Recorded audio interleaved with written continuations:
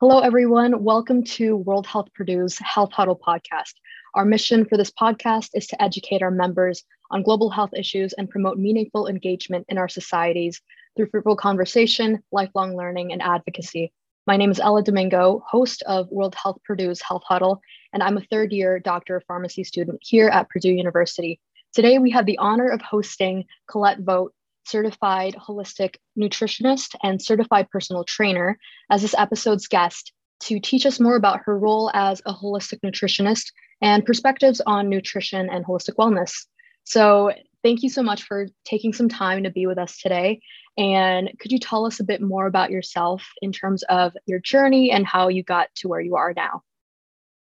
Hey, Ella, thanks so much for having me. I'm happy to be here and kind of talk about all things health and nutrition with everybody. So yeah, my journey is really kind of anticlimactic. There's nothing really crazy about it, but I'll go ahead and jump right in. So I played sports kind of my whole life. I was very active as a kid. One of those kids that had something that to do every evening, some sort of tournament or game every weekend. I was really never at rest or took some time to just relax. And I liked it that way. It was fun. I didn't really do it, as most kids, I didn't really do it for the health aspect of it. When you're a kid, you do it for fun and you do it because you're competitive and you're learning, characteristics of how to be a team player and stuff like that. So that's kind of what I did. And I kind of thought that, like most kids do, I guess most teenagers, that, well, as long as I'm active, I can kind of, eat what I want and that'll, the rest will take care of itself.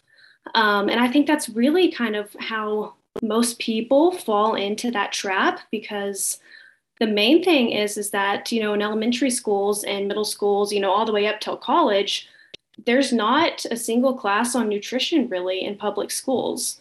And so even as, as we grow into adults, we're kind of like, well, we don't really know what diet to follow. We don't know how to fuel our body properly for the tasks at hand. And so I kind of fell into that trap too. One thing's for sure is that I did know, going into college and I had to, pick a route. I did know two things. I knew that I didn't like math, and I knew that I liked food.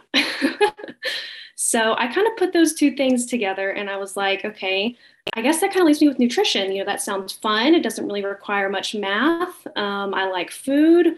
Let's just see where this goes. And so that's honestly how I chose my degree. And so, I went to college at Texas Tech and kind of went into it almost half-heartedly, not really knowing what I was getting into. But I started to realize, a couple semesters in college, things starting to change about me personally, about my body personally. They say the freshman 15 and stuff like that. That didn't quite happen to me, but I guess more along the lines of like I had started to have sleep problems. My hormones kind of seems to become out of whack and a little more irritable and stuff like that. And so I knew that something was kind of off. I did gain a little bit of weight too. And I kind of realized, well, what is going on here? And then I, come to the conclusion, well, I don't play sports as much as I used to in high school. I obviously am not eating a great diet since I'm a college kid, not eating off my mom's cooking anymore, which that was a saving grace. But so those things kind of slowed down and I kind of realized, okay, something's got to change about myself, especially if I am going to school to be a nutritionist. I might as well start to apply some of the things I'm learning and see if this is really, a legit degree. And so that's kind of what I did. And I started to realize that, yeah, this is legit. Like I'm going to start to apply these things and I'm going to see if they work for me. And, I did. I started to notice some changes like better sleep, better stability, and just like overall health. And so that's kind of what really got me into it, is just like, you don't really get into something until you have personal experiences and to where you start doing your own research for yourself, trying to get to the bottom of things for your health. So that's kind of really what I guess got me down the rabbit hole per se. And so then since then, I've just kept researching and trying my best to just be well educated, well rounded with nutrition, with training, with exercise, especially how they all work together. It's just so amazing how if you let it, they can work so beautifully for your body. So now I currently, long story short, I currently work at a fitness club as a holistic nutritionist and personal trainer. So that's kind of where I am and how I got there. That's awesome. And first, I very much resonate with you on the no math. Why I chose, there's a little bit of math in pharmacy, but it's very simple. So agree with you on that. But I love how you tied everything together with everything that we do, from our diet to how we treat our bodies, what we put into it, what we engage in terms of physical activity every single day. It all ties together. And it's really neat that you saw everything from class and you started applying it and you're like, there is something behind this and it's working for me. And it really resonated with me just as a runner, because I can tell when I don't get enough sleep or I'm not taking in enough carbs or protein or what have you. I can see it in my times and my performance as a runner. So it all just ties together. You hit a little bit on the concept of having a sustainable diet. So what does that look like, and how can we start thinking about crafting something that works in our lifestyle? Yeah, for sure. So I think the important thing to note is that, today's day and age, we're so inundated with diet culture and fad diets that we don't know what to follow anymore. We don't really even know what the word diet itself means. And it kind of has this negative connotation to it at this point, to where diet, you think of the word diet and you think, okay, well, that's just a temporary means to a goal. And it's not really something that's supposed to last. It's just something that I'm going to follow for some time being, and hopefully I can reach my goal. And then I can go back to how I was eating beforehand. And that's really not really how I like to think about it. I don't like the word diet. So I really like to use just way of eating. Way of eating sounds a little bit more permanent and sustainable, something that you can grasp and it's not confusing. And I think the big thing is that we need to try to stay away from those fad diets. So what I mean by fad diet is, your typical diets like keto diet, paleo diet. There's millions of them. They come out with different ones every day. There's really not a tried and true one. The thing is that it's different for everybody.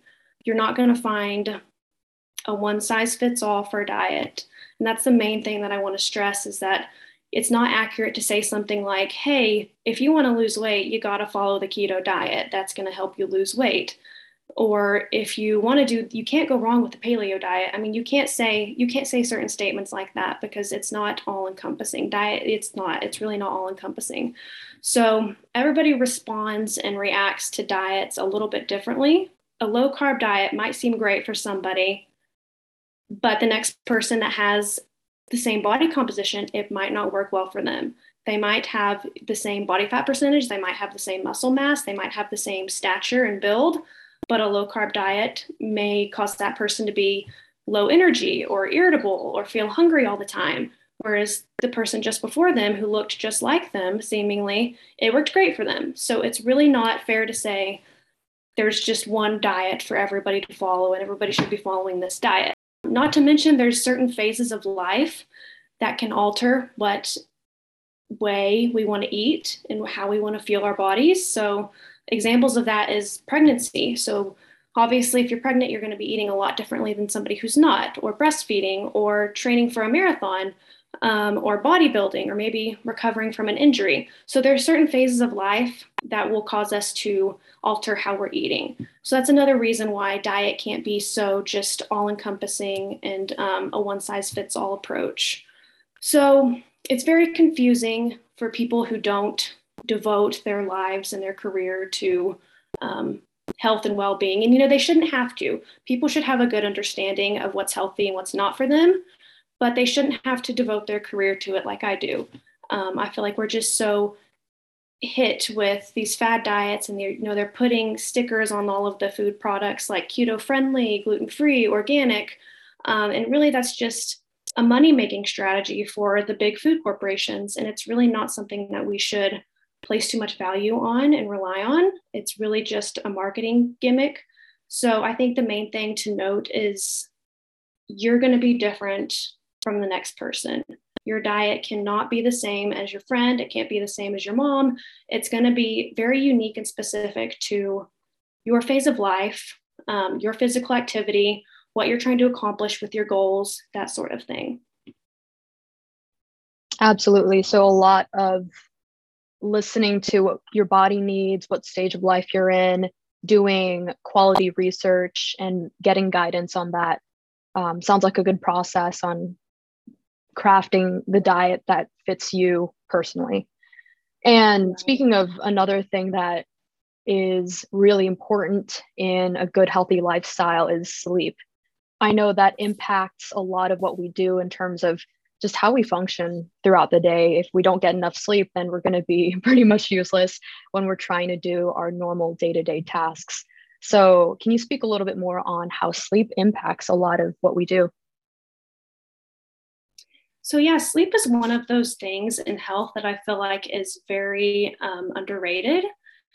There's not enough emphasis on how important it is. Basically, to drive the point home about sleep is that once sleep goes out the window, pretty much everything else follows. And the thing about holistic health is that it's a domino effect. So once one thing kind of goes, especially something as important as sleep, then the rest kind of just follows suit, and you find yourself with more and more issues.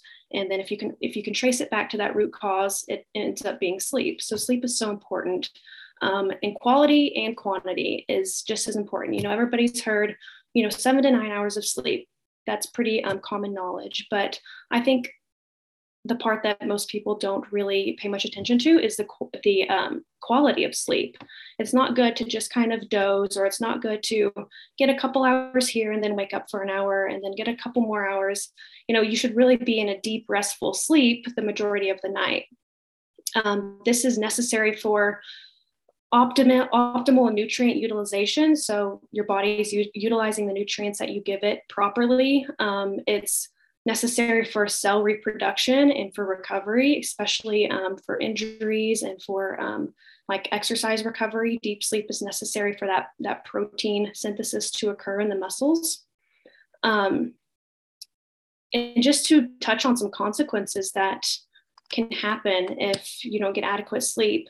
So certain medical conditions like heart disease, diabetes, obesity, even certain cancers can all be traced back to the fact that your nutrients aren't being utilized as they should due to lack of sleep.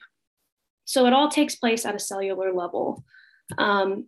Another major thing that can be linked to sleep deprivation is hormonal imbalance, which, hormones and stress and sleep and gut health are all like 4 things that really tie together. And they're so closely linked that if one of them is off, then all 4 of them are going to probably inevitably be off. So hormones are one of those things that, it's something that you don't see. It's not like it's your heart or your brain or, obesity, things that you can see and that are tangible. Hormones, you don't see them. So they're kind of another thing that's not really talked about a whole lot when it comes to overall health, but that is a huge one, especially as it relates to stress and stuff like that. So that's kind of the impacts of sleep and health and stuff like that.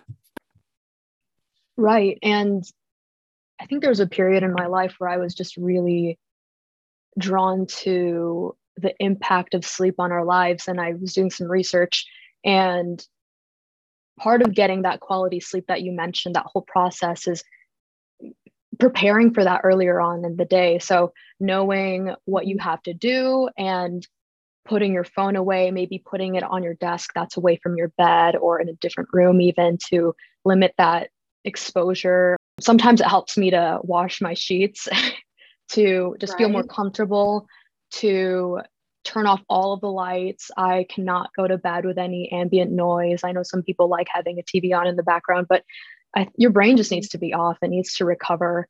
And all of those aspects of timing when you're going to eat, putting on your favorite comfy pajamas, having a good, quiet, cool, dark room is really important for getting that quality sleep. So it's not just, oh, I got 7 hours, but how was the quality? Did you get that deep sleep that you mentioned that we need for muscle repair and recovery from injury and all of that? So it's such a neat science, and there's so many books out there that I would love to dive into one day.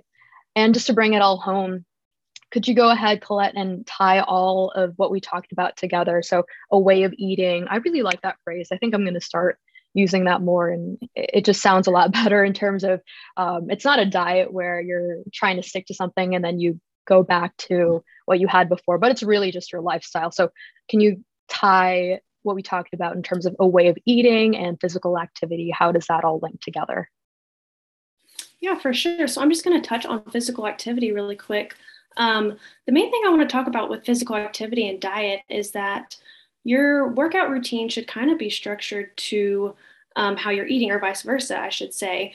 How you eat should be tailored to your workout routine. So like for you, Ella, since you're a marathon runner and you like to do those long distance races, so your diet really should mainly focus on adequate complex carbs and stuff like that. So you want to make sure you're getting enough complex carbs, which those are the healthy carbs. They're not like, the cake, cookie, the bad carbs. But especially on the days leading up to your race, that should be kind of your main focus, is loading up on those complex carbs, like the rice and the whole grains and beans and stuff like that, so that you have the energy that it takes to sustain you throughout your long race. And then also another thing for you is that once those carbs are depleted from your body, you want to have your body rely on fat next. So that's the body's second option for fuel, is fat.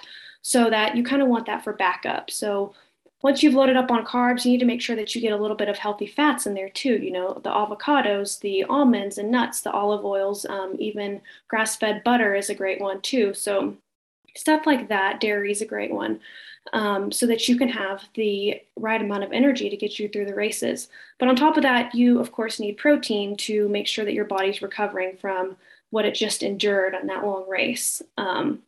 We don't want to ever use protein as an energy source. That's kind of the body's last option. We really want that protein to go straight to the muscles to rebuild and to recover.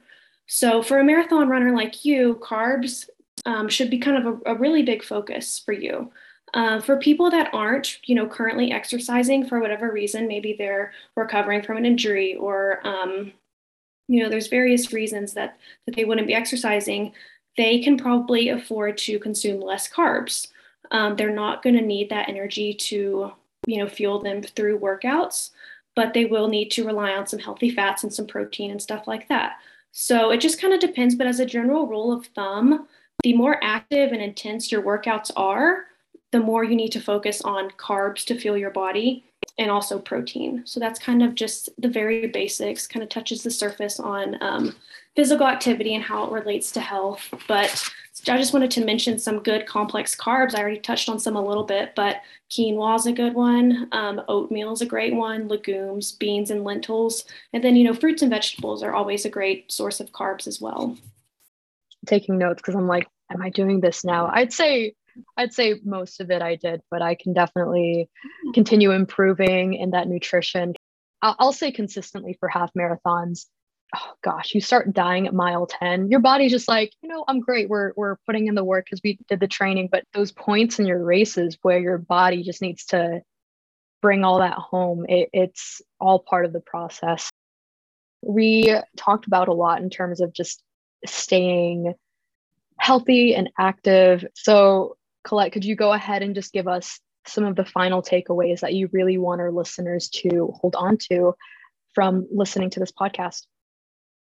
Yeah, for sure. So 3 main things that I would really like people to take away from this. The first one being, and it's so important, is just to become more self-aware of your body and how certain foods make it feel.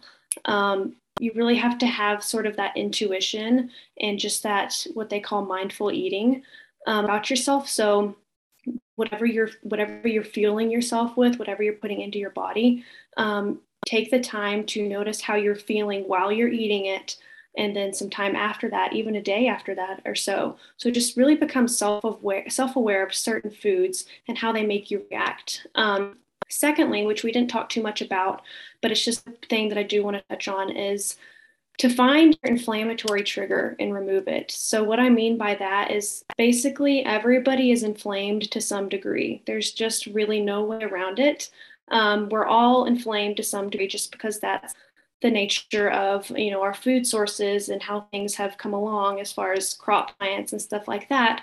So we're all inflamed to some degree. And the 5 main inflammatory foods are gluten, red meat, sugar, dairy, and alcohol. So those are the 5 main inflammatory triggers. And that's not to say that there's no other ones. Like if you're allergic or sensitive to a certain food, then that's probably causing you some sort of inflammation. But I challenge everybody to just find their inflammatory trigger and try to remove it. So that might be doing an elimination diet, where you start to eliminate one of those 5 inflammatory food categories one at a time. So remove it for 2 weeks, remove the gluten for 2 weeks. And then if you really take note of how you're feeling, if you're seeing that certain things aren't hurting you anymore, you're sleeping better, you don't have seasonal allergies, you're not getting sick as much, gluten could be one of those inflammatory things for you. And maybe it's not gluten, maybe it's dairy. But I challenge everybody to just really find what's causing them inflammation and to remove it. And then the third and final one is to just not be afraid to experiment with your diet and to find what you thrive best off of. Because like I said in the beginning, everybody is so unique. There's not a one size fits all, and it's going to take some experimenting. You're going to have to figure out what makes you thrive. And also, I think a main thing that the media especially has, social media and just the media itself has put into our heads, is that carbs are bad for you.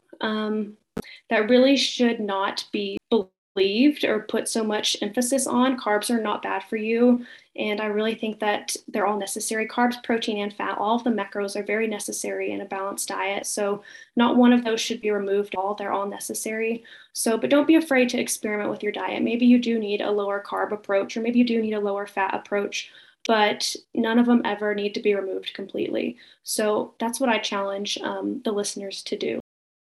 Awesome. Thank you so much. And just tying all of that together in terms of holistic wellness, a lot of it of what we talked about is being mindful, being balanced, and finding what's best for you. So thank you for everything that you shared. And before we close it off, could you go ahead and share where our listeners can find you to learn more about this? Yeah, for sure. So I do have an Instagram page. It's called @Vogt Holistic. That's at VOGT HOLISTIC. That's just my account for all things health, all things nutrition, physical activity. I'm just kind of spreading the word on how to implement certain healthy habits, whether it's related to physical activity or whether it's related to nutrition and a sustainable diet. I just kind of want to put the word out there and help people, no strings attached, just trying to spread factual information about health. Thank you so much, Colette, for all of the knowledge, all the wisdom that you shared with us today. And I hope a lot of our listeners can take this away and go ahead and find what works best for them and apply it to their way of living and their way of eating and their way of staying physically active. So to our listeners, give us a follow on Spotify. And that's all for this episode. Stay safe and stay well. And we will see you next time in our next Health Huddle.